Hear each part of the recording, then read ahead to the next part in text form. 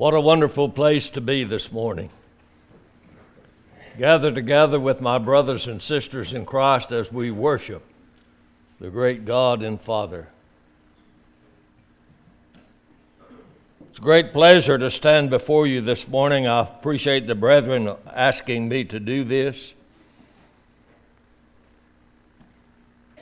There's nothing greater than talking about the love of God that He has for us. And that's going to be our subject this morning. I want to talk this morning about a compassionate Savior.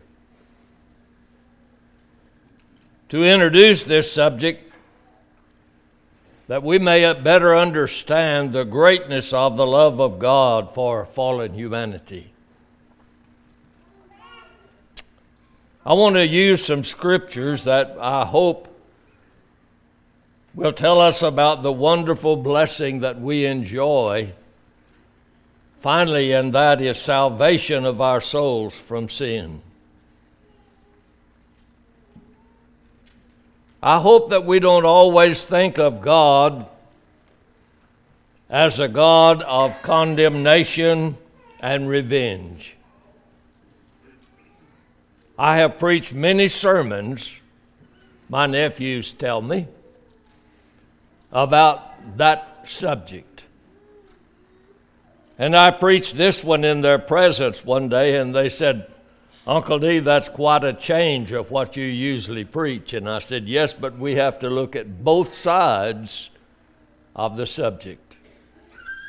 Why would I say that? Because God is a God of love and compassion. And I think sometimes we forget the greatness of that statement. God is love. And we need to comprehend that and think about it as we look at some scriptures this morning. But to begin this study, I want to look at some things about Jesus Christ. How great this subject is. First of all, I ask the question, does Jesus really care about you? Does He really care about me? I hope before we get through with this that we can answer that question definitely in our minds this morning. As you look at Jesus, first of all, I want to look at the fact that He came from heaven. And to clarify that, I want to make the statement that Jesus, the man, did not come from heaven. And you're going to say, "Brother D, have you lost your marbles?" Well, not entirely. This verse in John 1 said, "In the beginning was the Word. And the Word was with God, and the Word was God. The same was in the beginning with God. All things were made by Him, and without Him was not anything made that was made. In Him was life, and the life was the light of men. And the light shineth in the darkness, and the darkness comprehended it not." Keep in mind that in the beginning was the Word. Doesn't say a thing about Jesus, does it? Doesn't say a thing about the Son of God. In the beginning was the Word, and the Word was God. And then we began to read further. Look in the 14th verse of John 1.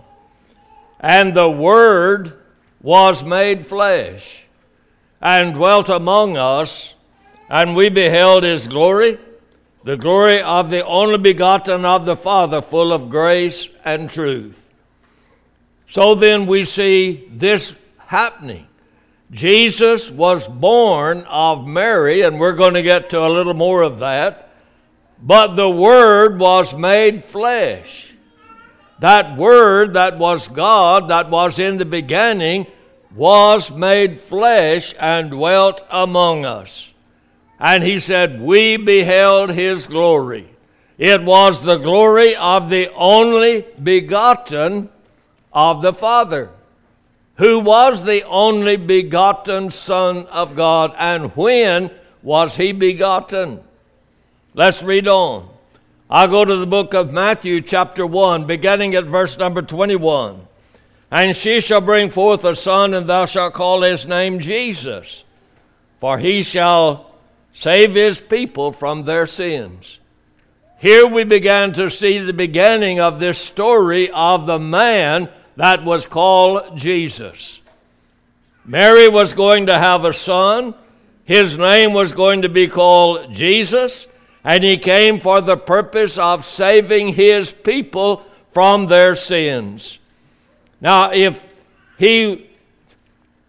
all this was done that it might be fulfilled which was spoken of the Lord by the prophet, saying, behold, a virgin shall be with child, and shall bring forth a son, and they shall call his name Emmanuel, which being interpreted is God with us. Then Joseph, being raised from sleep, did all of the angel had said unto him, and took unto him his wife, and knew her not till she had brought forth her firstborn son, and called his name Jesus. Jesus was prophesied. Jesus came, was born of Mary. And when you see the man, Jesus, walking upon the face of the earth, we see God in a fleshly body walking on the earth. And he knew the thoughts that were in men. He knew what they were thinking. He knew of their sinful ways. He knew what was in man, but he came to save those individuals that were lost. Another scripture that I call to your mind in Luke 1, beginning at verse 30. And the angel said unto her, fear not, Mary, for thou hast found favor with God. And behold, thou shalt conceive in thy womb, and bring forth a son, and shalt call his name Jesus. He shall be great, and shall be called the Son of the Highest. And the Lord God shall give unto him the throne of his father David, and he shall reign over the house of Jacob forever, and of his kingdom there shall be no end. Then said Mary unto the angel, how shall this thing be, seeing I know not a man? And the angel answered and said unto her, the Holy Ghost shall come upon thee, and the power of the Highest shall overshadow thee. Therefore also that holy thing which shall be born of thee shall be called the Son of God. I've had some discussions with brethren over the fact when Jesus became the Son of God. But I think this verse of Scripture clearly tells us that when he was born of Mary, he became and was called the Son of God, born of the Highest, born of Mary, yes, but he was also called the Son of God. And they said unto the angel, I read that, but I didn't put up the slide. I apologize. Mark 1 and verse number 1. Mark began the writing of the gospel, said, in the beginning of the gospel of Jesus Christ, the Son of God. He depicted who Jesus was, that he was the Son of God. Now looking on down in that chapter, in Mark, the first chapter, verse number 8. John said, I have indeed baptized with water, but he shall baptize you with the Holy Ghost. And it shall come to pass in those days that Jesus came from Nazareth of Galilee and was baptized of John in Jordan. And straightway coming up out of the water, he saw the heavens opened, and the Spirit like a dove descending upon him. And there came a voice from heaven saying, Thou art my beloved Son, in whom I am well pleased. God the Father spoke from heaven and said, This is my Son, and I'm well pleased in what he does. Have you ever thought? If you haven't, let me plant this thought in your brain this morning. If Jesus was baptized and that pleased the Father, if you haven't been baptized, would you like to please the Father? Just think about it. We must believe that Jesus Christ is the Son of God. Jesus made a statement in John 8 in verse number 24 that I don't have on the screen, but he said, without faith it is impossible to please God. For he that cometh to God must believe that he is, and that he is a rewarder of them that diligently seek him. So Jesus was called the Son of God. But look at what he says about himself.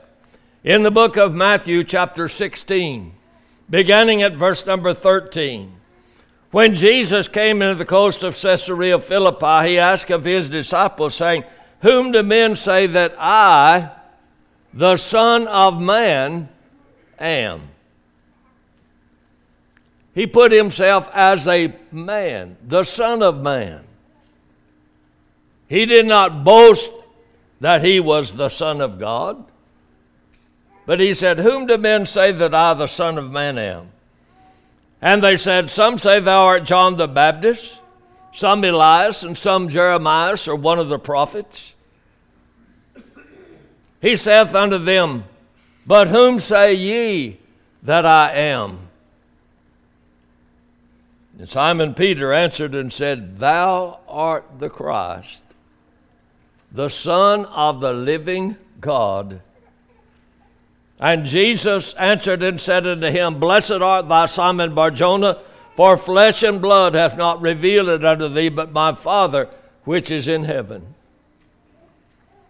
Now we have Jesus as described, the Son of God. We have Jesus as described as the Son of Man.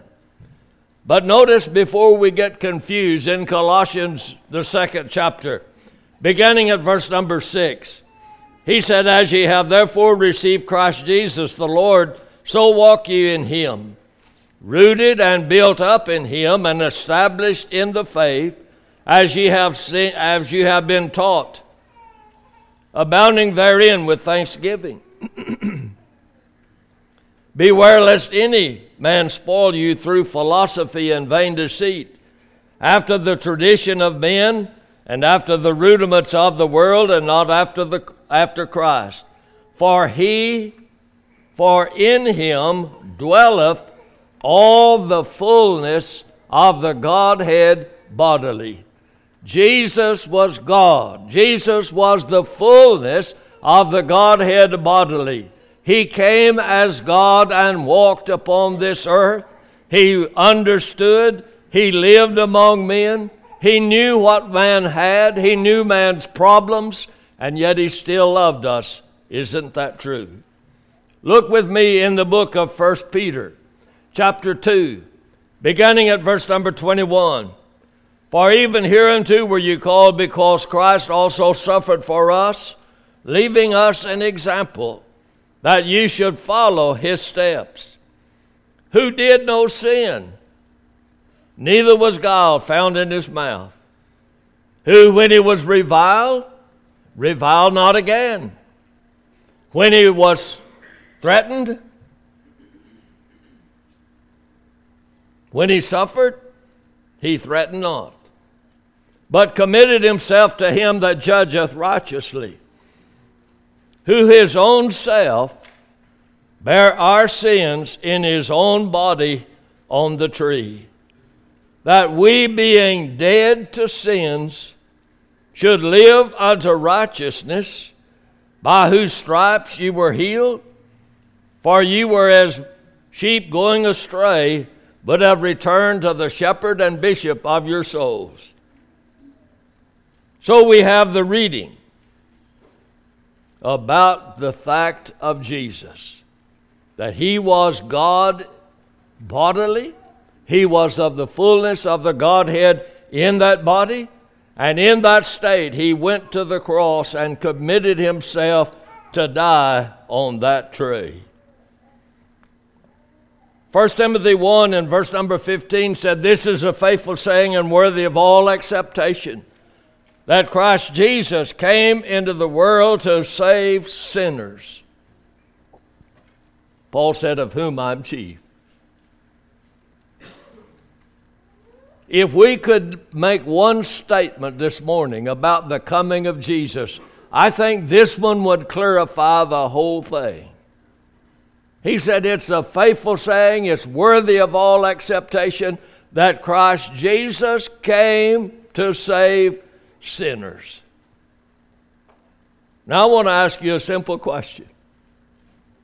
Don't you think that exemplifies the love of God? That Jesus would come and die for a bunch of unworthy people like us? Can we understand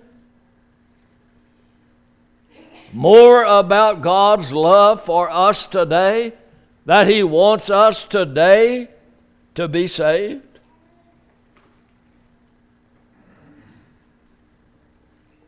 How can we understand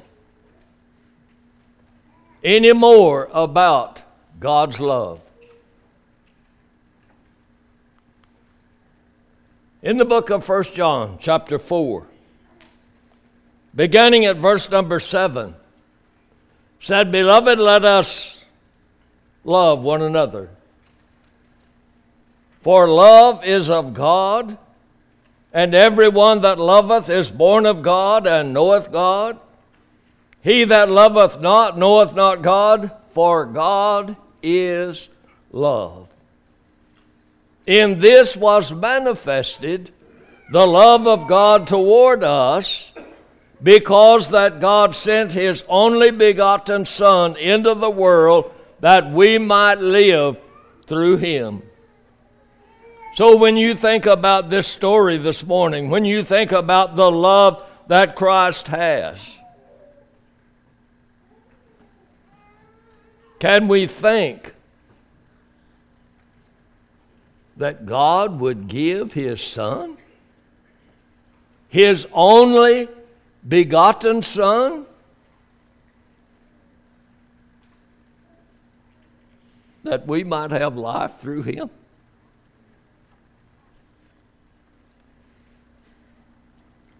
A very familiar verse, John 3 and verse number 16. I hesitate to use that verse because it's quoted so many times. For God so loved the world. Now think about that statement for just a moment. God loved this sinful, sin-cursed people enough that he gave his only begotten Son, that whosoever believeth in him should not perish, but have everlasting life. There are so many people today that want to quote this verse of Scripture and say, all you got to do is just say, I believe that Jesus is the Son of God. Well, we have to make that statement. But that's not all. You cannot hang your salvation upon one passage of Scripture. God loved the world enough that he gave his Son. That Son loved this world enough that he died that we might be saved. And he gave us a simple statement of how we can be saved. Remember? Jesus said, "Go into all the world and preach the gospel to every creature. He that believeth and is baptized shall be saved." Simple, not complicated. He made it a very easy and simple statement, but yet people reject it because they say, well, all you got to do is just believe. And that's another subject for another time. In Romans, the 6th chapter, look at Romans 5, beginning at verse 6. "For when we were yet without strength, in due time Christ died for the ungodly." What a statement. Christ died for the ungodly. "For scarcely for a righteous man would one die, yet peradventure for a good man some would even dare to die. But God commendeth his love toward us, in that while we were yet sinners, Christ died for us. Much more then, being now justified by his blood, we shall be saved from wrath through him. For if when we were enemies, we were reconciled to God by the death of his Son, much more, being reconciled, we shall be saved by his life." Now I want you to think with me for just a moment. He said, you know, a man might die for someone that's righteous, someone that really needed you to take their place. But he said that wasn't what Jesus did. Jesus took the place of a bunch of sinful men. While we were yet sinners, he died for us, that we might be justified by his blood. Brothers and sisters, that word justified, not as if we had ever committed those sins. They're gone. They're forever removed. They'll never be remembered against us anymore. Thank God for justification by the blood of Jesus Christ. Let's go to the book of John, chapter 4, beginning at verse 12. I believe that's 1 John. He said, "No man hath seen God at any time. If we love one another, God dwelleth in us, and his love is perfected in us. Hereby know we that we dwell in him, and he in us, because he hath given us of his Spirit. And we have seen and do testify that the Father sent the Son to be the Savior of the world. Whosoever shall confess that Jesus is the Son of God, God dwelleth in him, and he in God. And we have known and believed the love that God hath to us. God is love. And he that dwelleth in love dwelleth in God, and God in him. Herein is our love made perfect, that we may have boldness in the day of judgment, because as he is, so are we in this world. That is, there is no fear in love, but perfect love casteth out fear, because fear hath torment. He that feareth is not made perfect in love. We love him because he first loved us. If a man say, I love God, and hateth his brother, he's a liar. For he that loveth not his brother whom he hath seen, how can he love God whom he hath not seen? And this commandment have we from him, that he who loveth God love his brother also. So as we think, God is love. So we are to be loved. We are to love our brothers and sisters. We are to love one another. We are to show and exemplify that love. Now let's look at Jesus in a little different sense for just a moment. I go to the book of Mark, chapter 10, beginning at verse 13. And they brought young children to him, that he should touch them, and his disciples rebuked those that brought them. But when Jesus saw it, he was much displeased, and said unto them, Suffer the little children to come unto me, and forbid them not, for of such is the kingdom of God. Verily I say unto you, whosoever shall not receive the kingdom of God as a little child, he shall not enter therein. And he took them up in his arms, put his hands upon them, and blessed them. Can we see Jesus loved children? You know, there's no greater blessing that we as parents and grandparents have than to pick up a little child and love them. But Jesus did the same thing. He loved those little children. And he said, if you don't become converted and be like these little children, you're not going to enter the kingdom of heaven. So number one, Jesus had a compassion for those children. Number two, Jesus had a compassion for those that were sick. Reading in Matthew chapter 4, beginning at verse number 23. And Jesus went about all Galilee, teaching in their synagogues and preaching the gospel of the kingdom, and healing all manner of sickness and all manner of disease among the people. And his fame went throughout all Syria.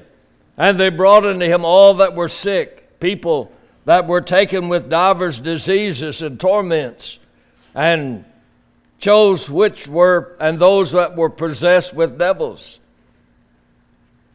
and those that were lunatic, and those that had palsy, and he healed them. And there followed him great multitudes of people from Galilee, from Decapolis, and from Jerusalem, from Judea, and from beyond Jordan. Jesus healed lots of people. He cared about those that were sick. He had a compassion for their illnesses. And as many as they brought to him, he healed them. In Mark chapter 6,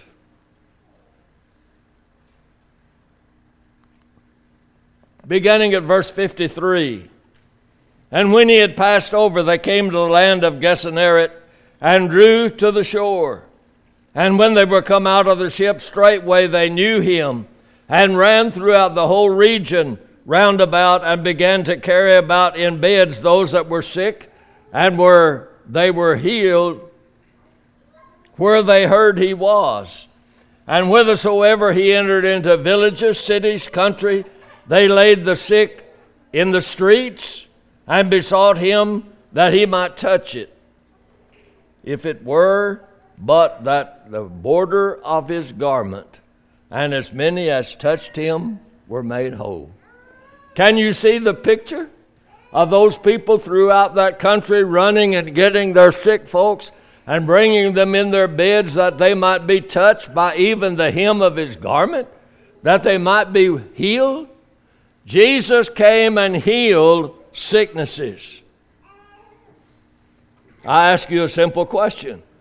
Does Jesus care about sick folk today? We believe that he does, don't we? He is still the same God that he was when he walked on this earth. He cares. He is a compassionate God. And his will is always done. We have to accept that many times. One more avenue of Jesus that I want to look at, and that is in the idea of the time of death. And I go to John the 11th chapter, where Jesus is dealing with Mary and Martha and Lazarus' death. Beginning at verse number 33, said, when Jesus therefore saw the weeping, and the Jews also weeping came with her, he groaned in his spirit and was troubled. Does that tell you he cared? Absolutely. And he said, where have you laid him? And they said unto him, Lord, come and see. Jesus wept. Then said the Jews, behold, how he loved him. And some of them said, could not this man, which opened the eyes of the blind, have caused that even this man should not have died? Jesus, therefore again groaning in himself, cometh to the grave. It was a cave, and a stone lay upon it. And Jesus said, take away you the stone. Martha said unto him, the sister of Lazarus that was dead, said unto him, Lord, by this time he stinketh. You want us to open that tomb? For he hath been dead 4 days. And Jesus said unto her, said I not unto thee that thou shouldest believe and shouldest see the glory of God?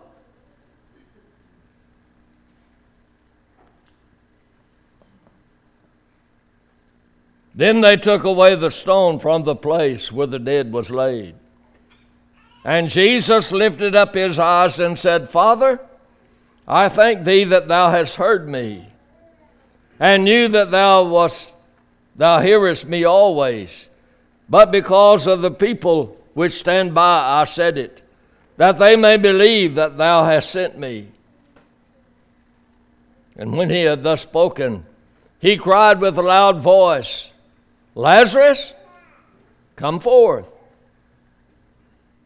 And he that was dead came forth, bound hand and foot with grave clothes, and his face was bound about with a napkin. And Jesus said unto them, loose him and let him go. After you read this story, I just simply ask you a question. Does Jesus care? Absolutely.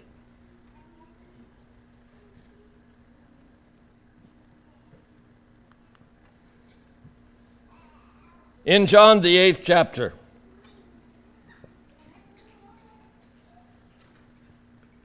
beginning at verse number 1, Jesus went unto Mount of Olives, and early in the morning he came again into the temple, and all the people came to him and sat down, and he taught them. And the scribes and Pharisees brought unto him a woman taken in adultery, when they had set her in the midst. They said unto him, Master, this woman was taken in adultery in the very act. Now Moses in the law commanded us that such should be stoned. But what sayest thou? At this they said, tempting him, that they might have to accuse him.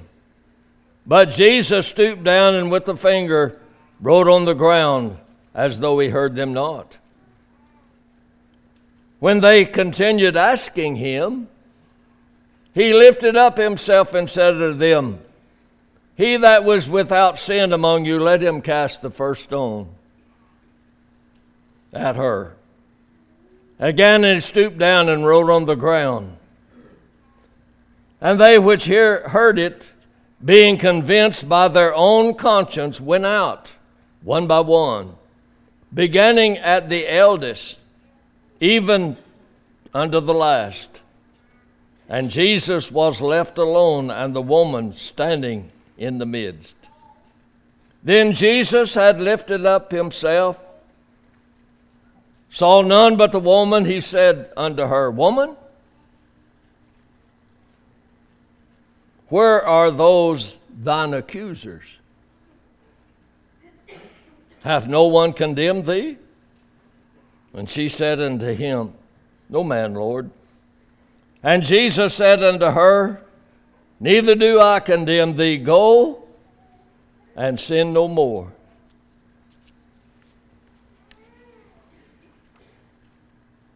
We usually quit reading right there, but I want to read the next verse. This spake Jesus again unto them, saying, I am the light of the world. He that followeth me shall not walk in darkness, but shall have the light of life. There is a lot of difference of walking in darkness and walking in the light. Jesus used the word darkness to describe evil, sin, and ungodliness. And he said, don't walk in that way. Walk in the light of the gospel of Jesus Christ and the great blessing that we have through him that we call salvation. Let's go to Mark, the 2nd chapter, for another example. And again he entered into Capernaum, and after some days it was noised that he was in the house. And straightway many gathered together, insomuch that it was no room to receive them. No, not so much as about the door. And he preached the word unto them. And they came unto him, bringing the one sick of the palsy, which was born of 4.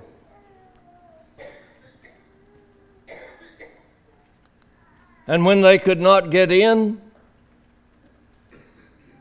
they could not come nigh to him for the press, they uncovered the roof where he was. And when they had broken it up, they let down the bed where the sick of the palsy. And Jesus saw their faith. He said unto the sick of the palsy, Son, thy sins be forgiven thee. But there were certain of the scribes sitting there and reasoning in their hearts, why doth this man thus speak blasphemy?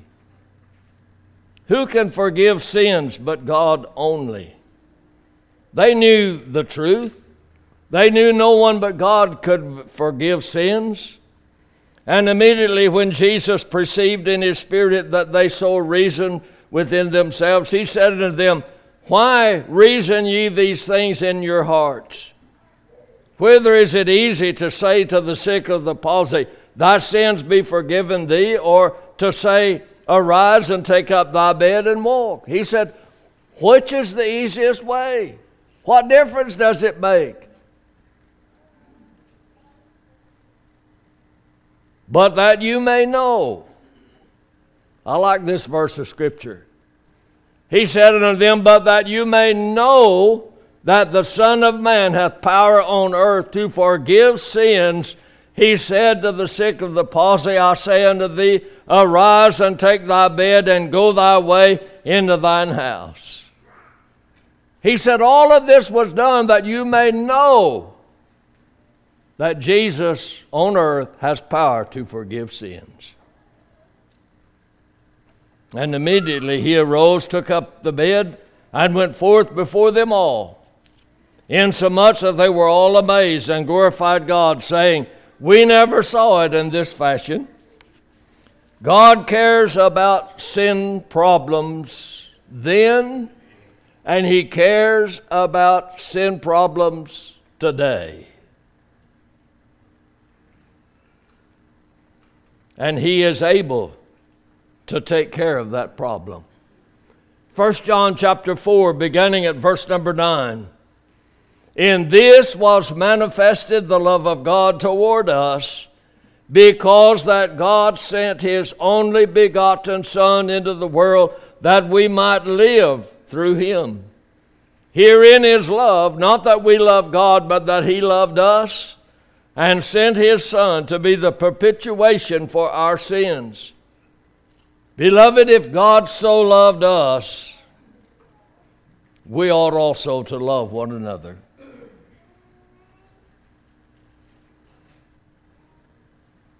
God gave His Son to be the atoning sacrifice, the propitiation for our sins. And He said, if God loved you that much, don't you think we ought to love one another? And I want to extend that question a little bit further this morning. If God loves you that much, don't you think you ought to love Him in return by doing what He says? I think that's a good question.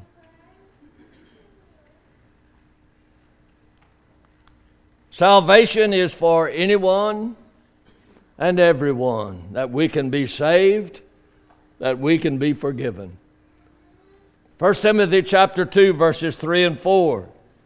Paul said, for this is good and acceptable in the sight of God our Savior, who will have all men to be saved and come unto the knowledge of the truth. Every person in this audience this morning and in Texas, in America, and around the world, God wants them all to be saved. What a statement. In the book of 2 Peter, Peter also included his thoughts along the same line. He said, the Lord is not slack concerning His promises, some men count slackness, but is long-suffering to us. We're not willing that any should perish, but that all should come to repentance. Repent is the key word. We have to change our direction. You can't just continue to live in sin. You can't just be baptized and then go do whatever you want to do. We are called to repent and to live for Jesus Christ. In the book of the Revelation letter, 22nd chapter and verse number 17, the scripture said, and the Spirit and the bride say, come. And let him that heareth come, and let him that is athirst come, and whosoever will, let him take of the water of life freely.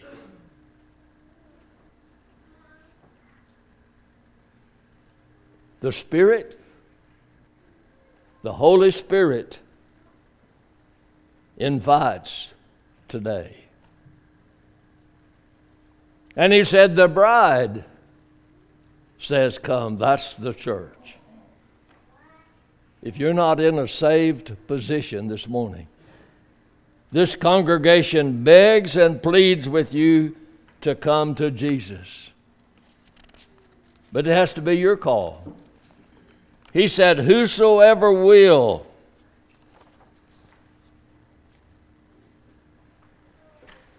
That's your choosing.